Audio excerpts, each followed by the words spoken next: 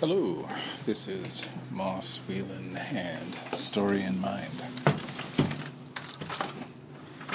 Just getting out for a walk.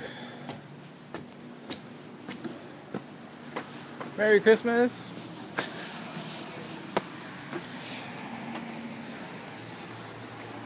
And it's that time of the year. My Christmas miracle, getting out for a walk.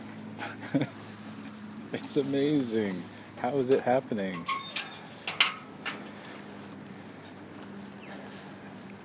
Let's see. Oh, I saw that another writer on Twitter, Johannes Steger, he posted this 1970 America. It's sort of like a beauty pageant, but it was for vampires, and it had the actor who played Barnabas Collins, and Barnabas Collins is from this TV show called Dark Shadows. That it had a run. It went on for a number of years, from black and white. I think it ended in color, and that actor, though, he is par excellence. He just, I don't know if he ever played Dracula, but to me, he epitomizes, the look and everything. And trying to remember his name, but anyways, I remembered Barnabas Collins. Dark Shadows was remade. There was a kind of adaptation into a movie that was done by Johnny Depp and Burton and others. Bonham Carter was in there, and others. And there's another example of adaptation where it's not the same thing that it was. Perhaps in the process of making it, producers got involved and said, no, we've got to make it camp and funny. But then Tim Burton's style and flavor is very much there. However, he's done things like, the Demon Barber of Fleet Street, the musical, again with Johnny Depp. So there, he is able to do things that are, heavy tragic, not comic, and it's just it felt odd as somebody who knows the old TV show. And I know super fans. I know people who dearly, dearly love that old show. And it's got some great stuff in there. So from there, topic-wise, I was thinking, why not talk about differences in interpretations of vampires, talk about say almost like an evolution of a genre, a subgenre of the supernatural, paranormal, and different versions. Most recently for myself, I've been watching Buffy the Vampire Slayer in total. I have, say, bits and pieces. And why? Because I was busy during the 90s. I was on something like a Grail quest. And I would pick up on things, though, like, say, the I think it was called Bram Stoker's Dracula, and that had Keanu Reeves and Winona Ryder, and this lush color, like the colors are very. I guess it's the contrast is it just turns up the colors, and it's very lush and vibrant, and it's going back to the Victorian. It's almost garish, but it has some great moments with Gary Oldman as Dracula, and doing things like showing him stepping out of what we think of as, say, oh, Dracula looks this way, and instead we get a long-haired Dracula, a grunge Dracula maybe, but we get long hair, we get mustache, I think it was like mustache goatee. We get an older version of Dracula with this long white hair. Dracula is an old man, and that rings true from when I first read Dracula as a teen. It was one of those recommendations. I got it for a birthday or Christmas present, and I suspect that it was sort of on somebody's shelf, kind of a last minute. I should give Moss a Christmas present. So there you go. Just doing an. Is it called an encryption? Inscription on the book cover. And so that was how I first got this.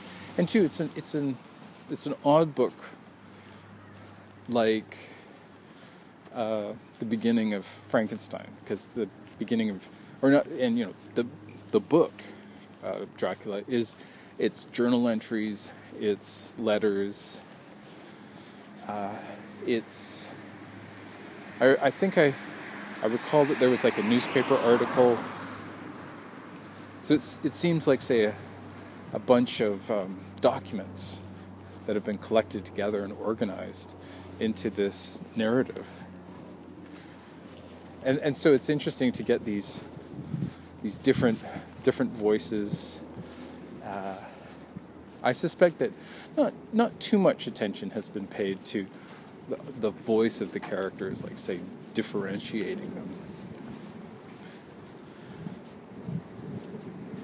But that was my first, and two, it wasn't my first, because you can't avoid, say, especially Dracula. If you watch any television at all, if you are, at all in conversation with people, you'll see images pop up. For one Halloween, I got dressed up as Dracula, and I had this big tear, or I guess it would be, spit of red blob coming out of my side of my mouth. And I was just a kid. And so there was, I had this early on exposure. I think we all do, and the bizarreness of it, because it's a bit like Santa Claus, right? Here's this thing, doesn't exist, but we preoccupy, ourselves. We spend time, listening to stories. Why? Because we're, that's the human part of the human condition. That we look into stories for answers, and in conversation with other people.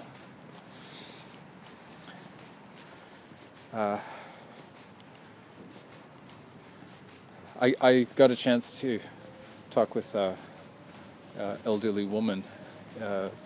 She's in her 90s, and I see her every once in a while, and it's always a delight.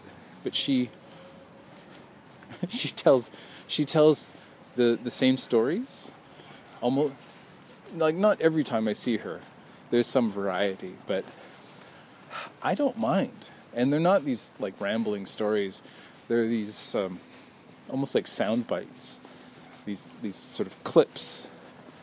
And she admitted to me that she doesn't remember names. She remembers faces, but it's the names that she forgets. And then I think the stories that she tells, they have to do with who she is, say self-image, and so she's letting us know who she is, but I think she's also letting herself know, right, that it's her. I don't want to say conditioning, but I want to make it more that it's a kind of almost like a self-promotion. It's got an element of free will involved. That sort of choosing. I relate to this. This is my identity and ethnicity, and because the stories relate to her traditions and her sense of self. And do I want to say that capital S? I think it's more of a small s. More just personal identity, not some kind of transcendent experience of oneness. Okay, so on that note, vampires have this tradition. Every culture has traditions like this. In Vancouver, where I live, the Salish, specifically, the language is Halkomelem. I'm trying to think, do I call them Halkomelem? But anyways, the Vancouver First Nations people have their own folk tales. They have the basket ogre who lives in the forest and gobbles up children, and that's obvious, right? Just stay out of the forest.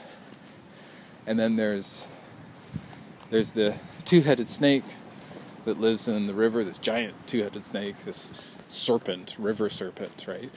And, it's the lesson there, children, is don't go in the river. Why? Because actually in the Fraser River in Vancouver, it has an undertow, right? So you can't just go swimming, you actually get pulled under. Then there are evil spirits. There's evil, malevolent spirits that will inhabit people. Ghosts who come back and feed on people. Whether it's sort of, preoccupation, like you spend all your time in communion with them, and they're kind of sucking the life out of you. Or where there actually is this kind of cannibalism that's happening. And those kind of stories are universal. They're all over the world. The Greeks have that notion, when you eat spirits, but when you meet spirits that they want they want an offering. They want blood. They want something of life, and that is very attractive to them. Really disturbing sort of stuff. Just remembering the story of Orpheus going down into the underworld to bring back his, I think it was his bride, and I might be sort of mixing it with some other stories, but that there's this, someone is meeting their, I think it's like ancestors, and so they're having this kind of encounter, with these ghosts, And in order to communicate with them, that they say they want something in return. And I believe that there's some sort of offering, like some kind of animal's blood is given to them. Very, there's something sort of primeval, primordial to it. Blood is powerful stuff. Symbolically, that blood has this. It's loaded, the cultural symbolism, and why? Well, you can just, you get a cut on your skin, and this stuff comes out, this red stuff. It's part of childbirth. It's so there's this idea of life, new life, but also that say you lose too much of this, you can die. So there's also death involved in that symbolism. So it makes sense that entities, expressions of no longer being alive would desire this substance. And so that's one reason for vampires, is that they are kind of memorials. They're the expressions of vivacious people, important people in our lives that don't go away. In one sense, they are zombies. In the more sort of classic sense, that they're connected to the supernatural.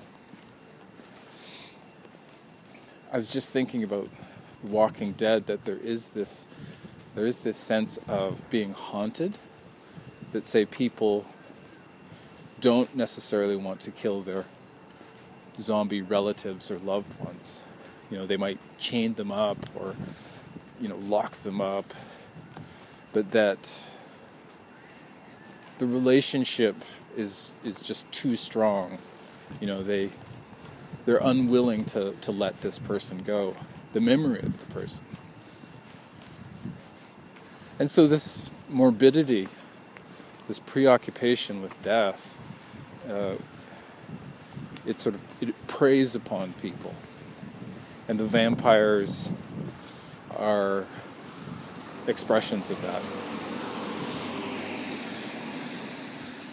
Traditionally, they're not kind things, right? These are malevolent creatures, and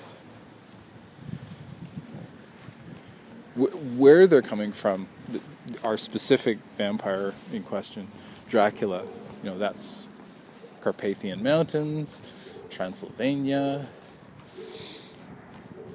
We're talking, deep in Europe. And I always like it when shows take us there, right? That they take us off the beaten path. We're outside the city. That there's this sort of village that I just noticed somebody else is doing the walk. They're looping this particular street I'm on. I feel obligated to give them the, you too.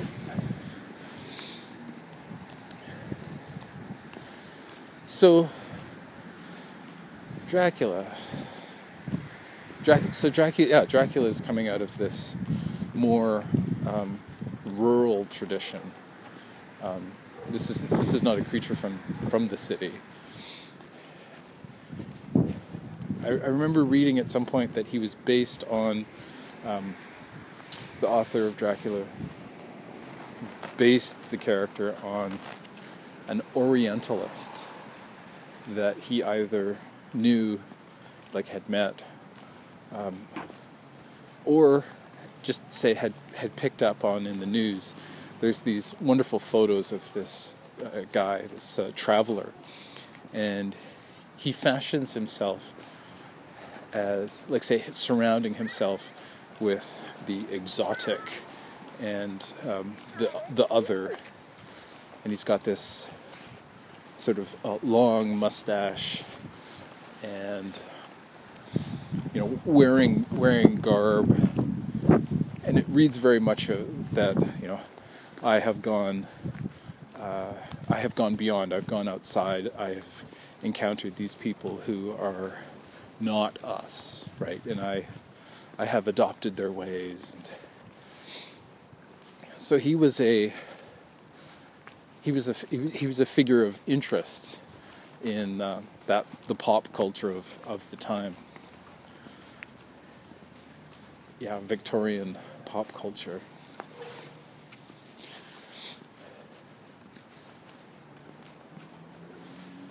And so we get the character. It's like a combination of two things. It's this, it's the mythology, and then it's an actual person.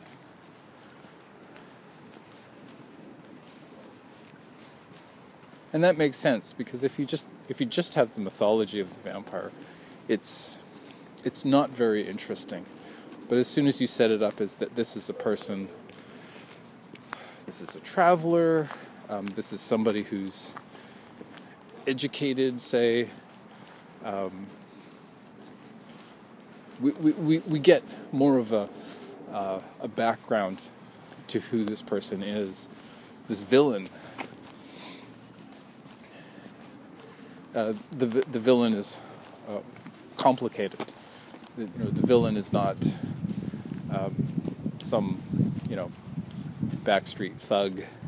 That said, I've met some very complex thugs in my time. Oh, really, boss? Tell us so. That's a different story. But so we have this combination of the two elements to create the character. And there's the lovely blending of science in the form of Van Helsing-ish. There's also Dr. Van Helsing? So we have the side of good. But I want to say that there's this blending of folklore and then religion. Like, you could say that the whole garlic thing, that could be folklore. And then the notion of this kind of anti-resurrection, and that and then we have religious, this sort of intersection of folklore with religion, where, say, crucifixes are going to do the trick. Oh, and then there's the stake through the heart, which is another folklore element.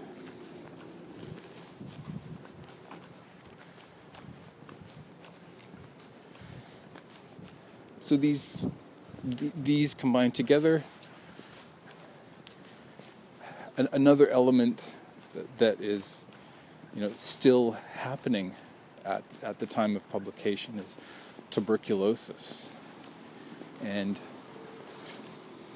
you'll often see movies around that time.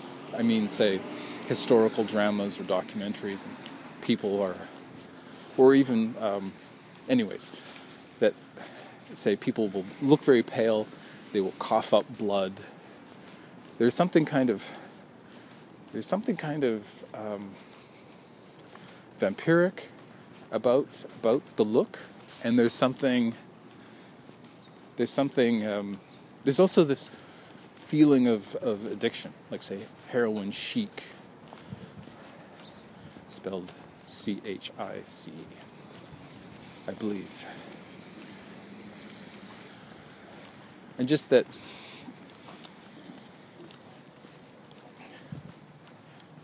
there's this kind of weird sort of strength to it.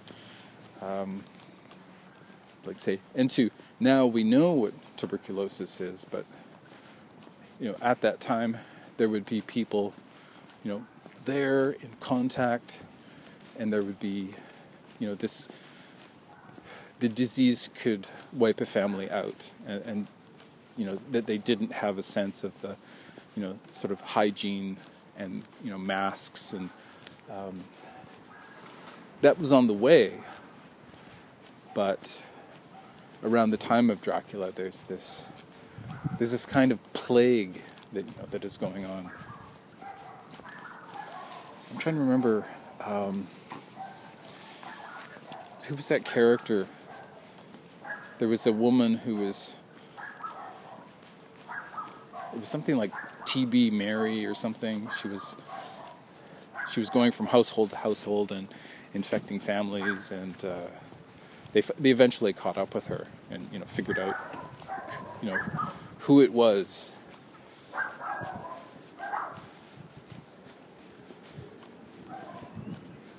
So there's this disease that is a killer, just disease in general, and this sense of hopelessness.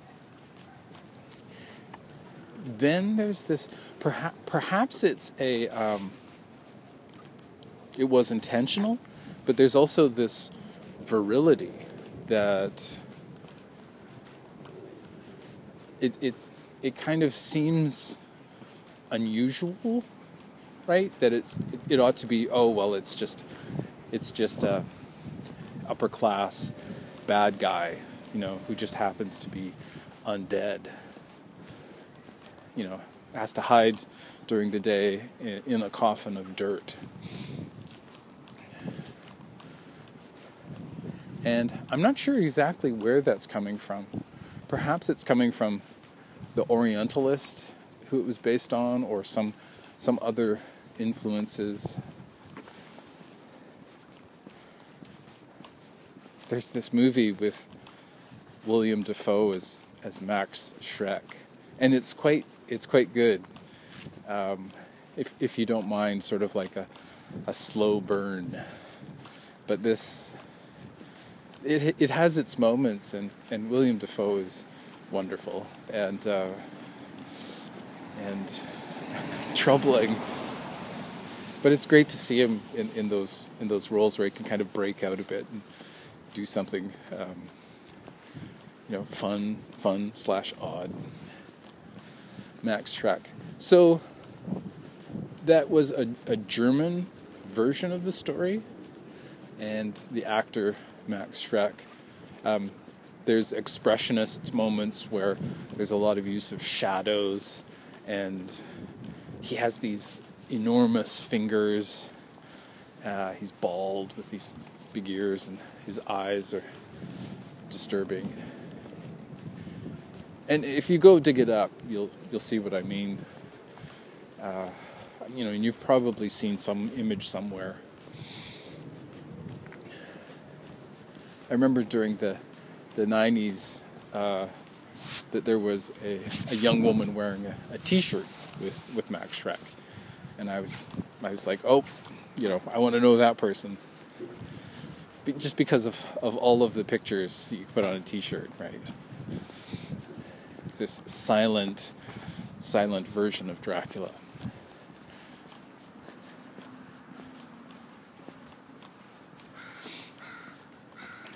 So we have our main character all loaded up with folklore, with religious parts of it, and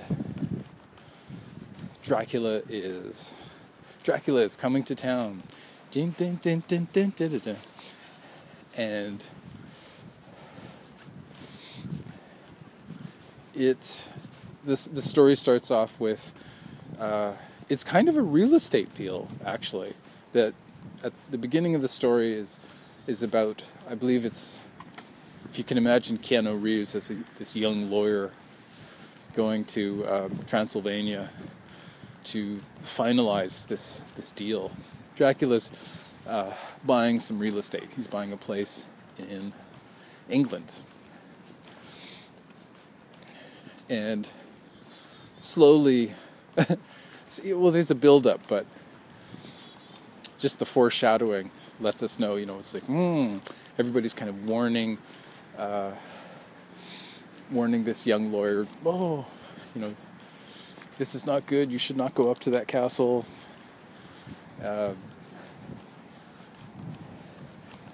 And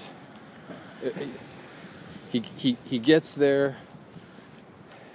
He's kind of like, say, slowly realizing what's going on. He's sort of these slow revelations, and as he explores this place and slowly realizes his fate.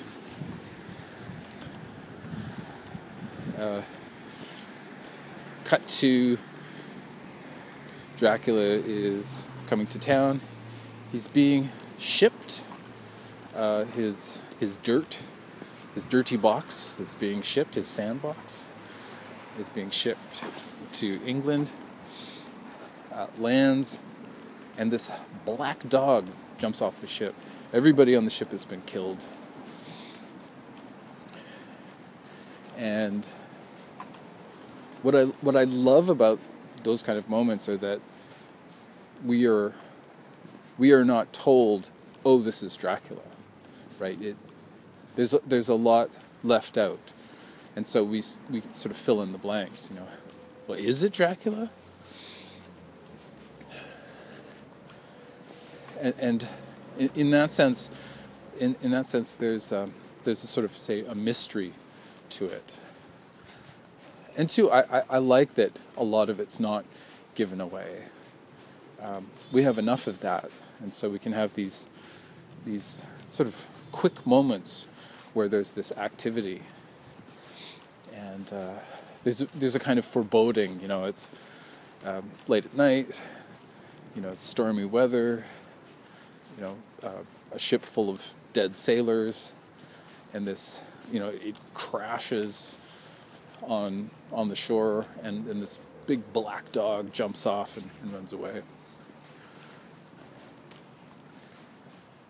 The boxes of earth are on the ship are recovered and taken to this place. I want to say Carfax Abbey, but that's at least one of the locations is Carfax. And I believe that the meaning of Carfax, that there's something that means meat or flesh or something like that.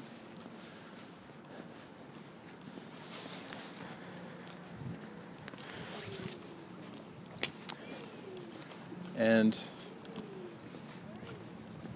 now what starts happening is this seduction of Mina Harker.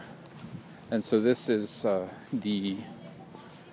it's either the bride or the bride-to-be of the young lawyer. And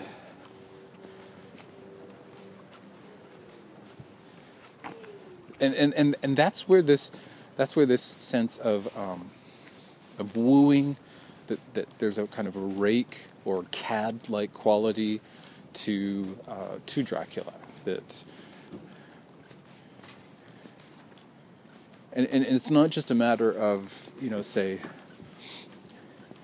the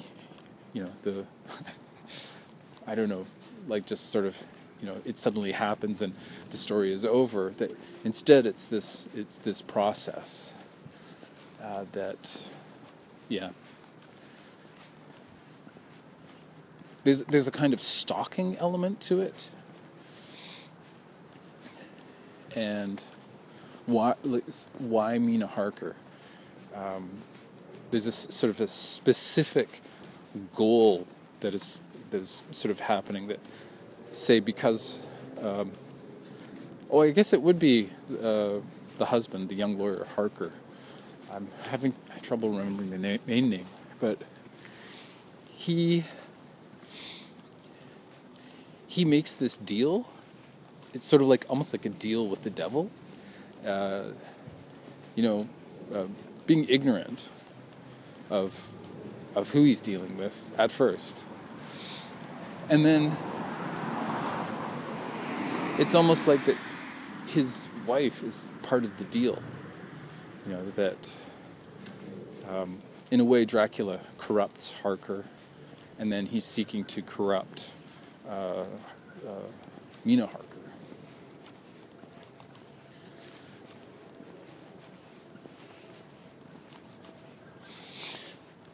So in that there's this return from the dead, and sorry, I'm kind of backtracking into the folklore a bit. In one thing I like about Buffy the Vampire Slayer is that vampires are possessed; they're demonically possessed, which is quite different from, say, the vampires, Anne Rice's vampires, in Interview with the Vampire Lestat. That has almost zero connection to any idea of the supernatural. And there's also a kind of existential crisis that Anne Rice's characters go through. That said, she does pursue. She had a sort of kind of witches. She had a kind of demon, and then she has Jesus Christ show up in one of the later books and too is interesting because she has this. I think too she had said that she was going back to church, and so she was lapsed, and then she's gone back to church, but now she has released more vampire fiction, and I wonder about that. I wonder if it's does it have to do with sort of realizing that, kind of like legacy, or is it just money? Which is okay, Gotta pay the bills.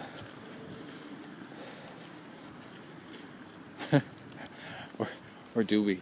Can we just ride off into the sunset and live off the land?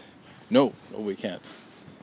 Okay, so Buffy the Vampires Slayers, vampires that there's this death, and then this anti-rebirth, that they are inhabited by demon spirits, and this is best seen in the vampire known as Angel, or Angelus in the show, who went on to have his own series. But we get to see this struggle. We get to see the illustration of, say that he is inhabited by this, demonic, he's possessed. He's dead and he's possessed. So it's sort of like it's like The Exorcist and The Walking Dead merged together.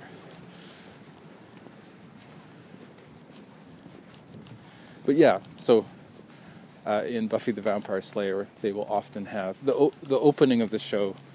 Usually is that this graveyard, and this a vampire is rising from the dirt, and then we'll fight Buffy, and so we usually start the show with a fight.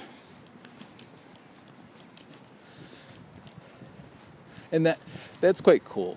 They have this brow thing that they do as well, this special effect where the forehead of the vampire, that say there's this stage, like say that they almost become more feral as this sort of forehead, this overhanging forehead is attached. A prosthetic, maybe? And then, of course, with the teeth. So we have this sort of transformation. So it's a bit more than just the teeth,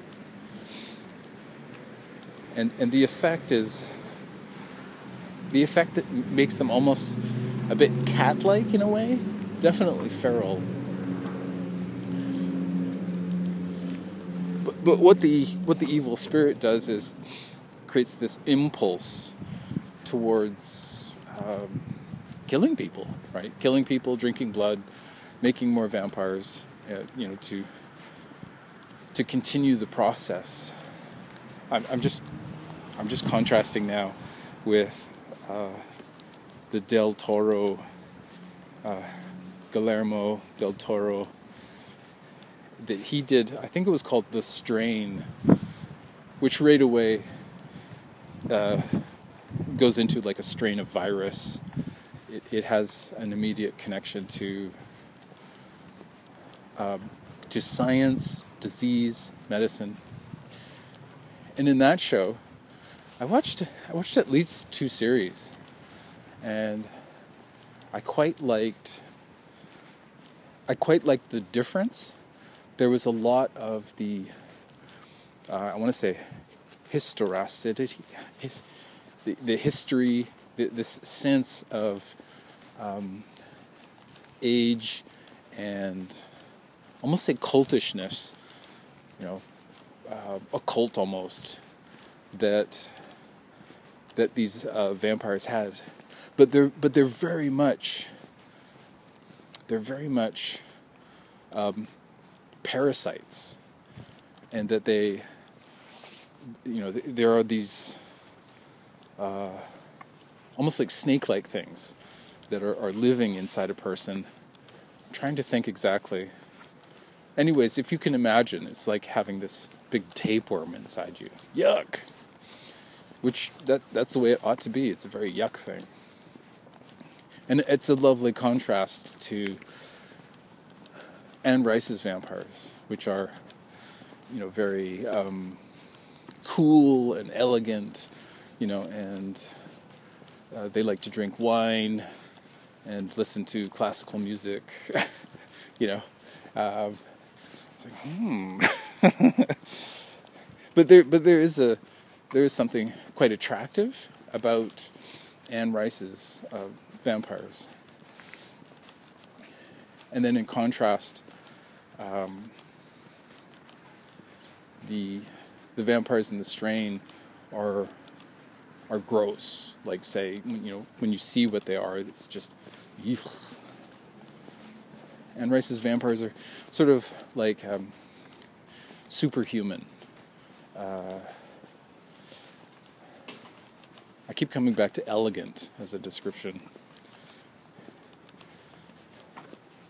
But yeah, and if you haven't seen The Strain, I think it's based on a book that Guillermo del Toro he worked on with someone else. And it definitely has its moments. Yeah, better than some. That's what I'm going for. That it seems like every TV show is struggling to get made, and then struggling to be better, and then the forces of production were sort of working against them. One of the weirdest interpretations I saw of Dracula, it had Dracula with this sort of predator mouth, so it opens from the sides, and once again, Dracula, it got into Dracula as this, I think it might have been Blade 3, I think that might have had Dracula. What I liked about it was that it opens with this kind of ancient tomb, crypt, sarcophagus, and Dracula is released, and that it's vampires that do it. And I really liked the beginning, and I actually did like the notion of Dracula as this mutant that explaining the the vampirism as, once again we're getting back into science. So it's like this combination of history and science. Personally, I didn't like how Dracula was portrayed as having this predator kind of mouth, and he's a super vampire. What would have kind of been interesting is that if it turns out that he's kind of like a snake person, right? Like a leftover from the dinosaurs. That his origins are, actually much, much older than humans. I don't know, just don't do the predator mouth thing, because that, it's sort of wah wah. I can just imagine the producers saying, "Yeah, make it more like Predator." That didn't help. But a cool start to the movie. There have been comedies. There have been comedies made.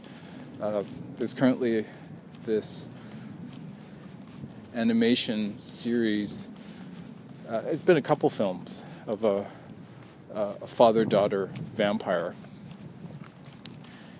And too, it's so bizarre because this kind of Dracula character will get used in different places, like such as the Count from Sesame Street. Here's a children's show. Here's a vampire. It's not that kind of vampire. He likes to count numbers, not victims.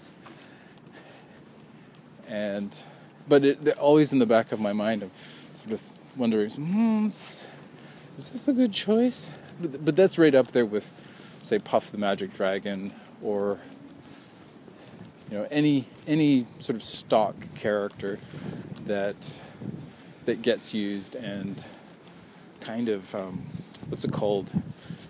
Made, sort of declawed, defanged.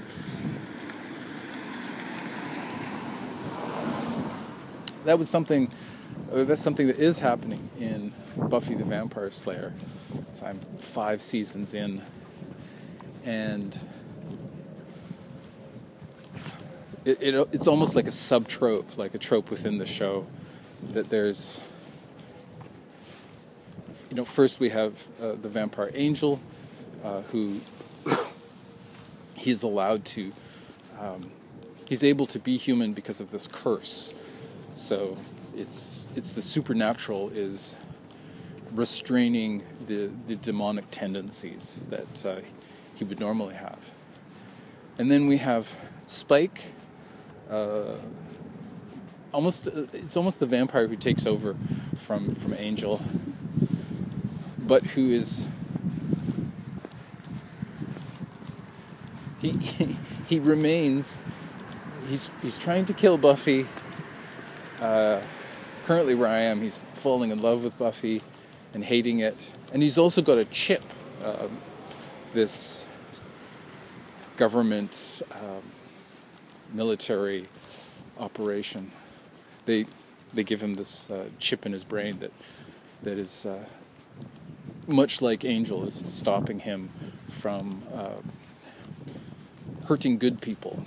So he can fight and hurt bad people, but not good people.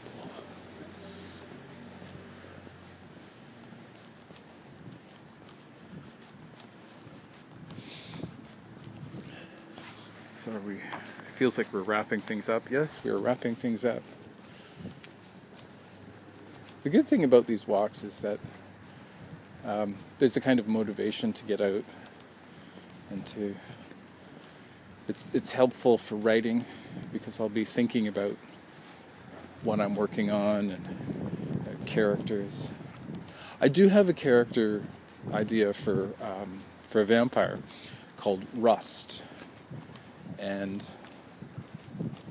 I liked the idea of Rust, that Rust is connected to iron, and blood has iron, and there's this reddish quality to Rust, but there's also the sense of decay, like Neil Young's "Rust Never Sleeps," right? That there's this the decay of metal, and so I have this character, not really sure where that character is going, but I actually had things like imagining the character having red wings or a red kind of cape. And I just have this image of the character going to the edge of sunrise, and looking across this kind of border, and not being able to go there, but sort of seeing it from a distance. So at the moment it's more of a postcard.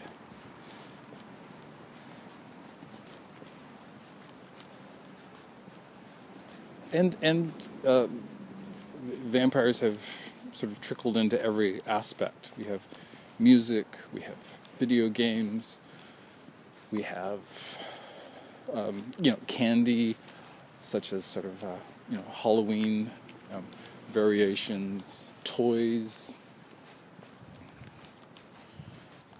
So it's really difficult not to know what it is. But the question remains, why? What is the reasoning to have the character? What is the reminder? And then we have these sort of defrocked vampires, such as the Count. And when examined, that they have sort of, there's a dangerous quality to them. Sesame Street is sort of a safe environment, and then so, by extension, it's like, oh, okay, so the Count is, this is not a normal scary vampire, and yet they'll do the whole thing with they'll have the flashing and the sound of thunder and flash of lightning, and they'll have these bats that are being jiggled, bats on sticks, so they look like they're flying, and the Count talking to them, "Oh, children of the night." And there's this list of questions. So, that's an airplane. It's a bit of a reminder of, it's like we're actually pretty close to the, not terribly close, but the airport is pretty near. A city away.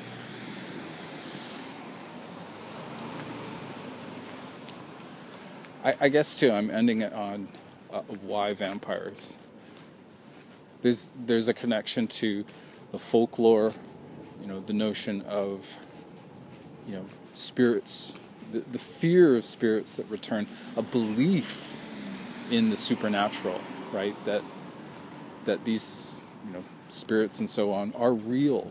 Demons are real, angels are real, and in order to combat this, right, there's sort of low-tech magic, kind of, put a stake through the heart. I think another one is turn the body upside down, cut off the head. There's the garlic. There's religious ritual. Holy water is another one that you can add to the list.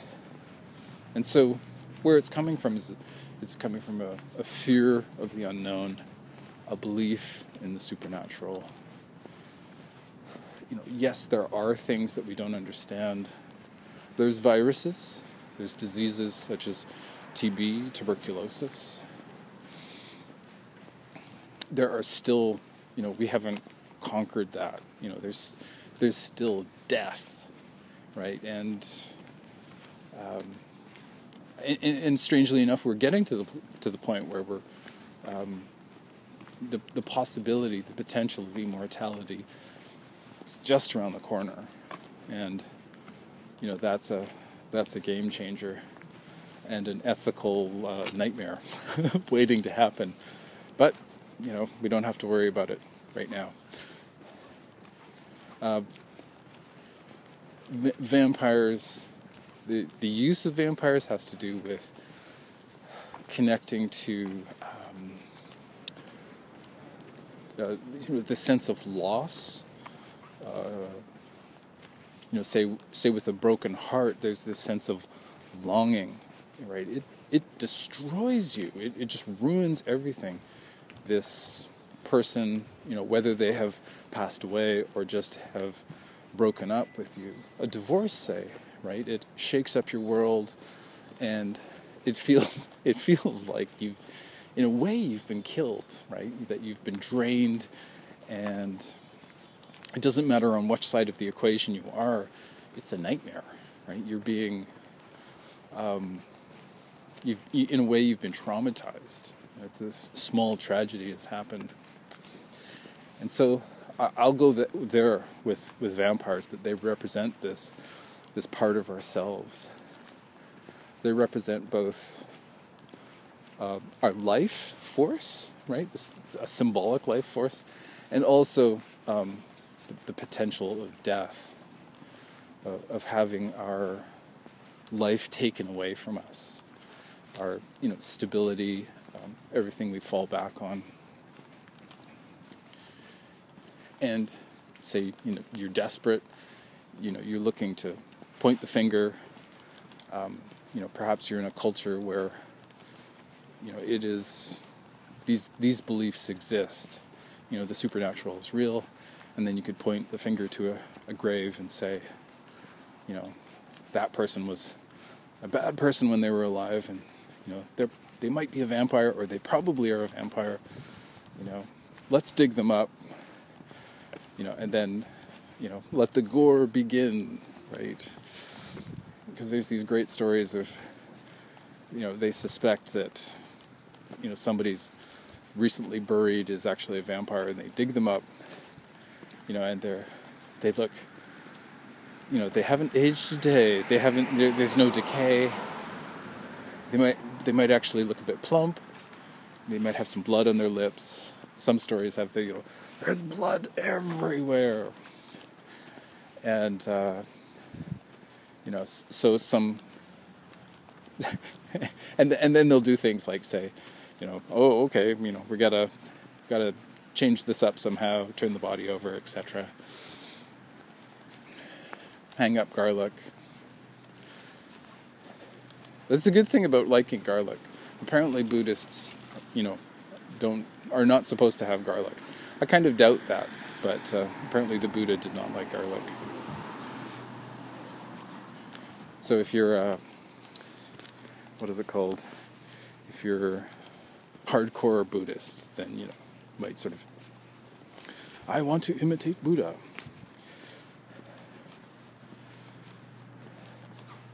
So, I'll just leave it there and stay there, right? Don't rise from the dead. Thanks for listening, and I feel like I'm going to keep doing this, talking about this particular sort of monster squad. I've already talked about werewolves, so this is the vampires, and then go on and talk about mummies and Frankenstein, and huzzah!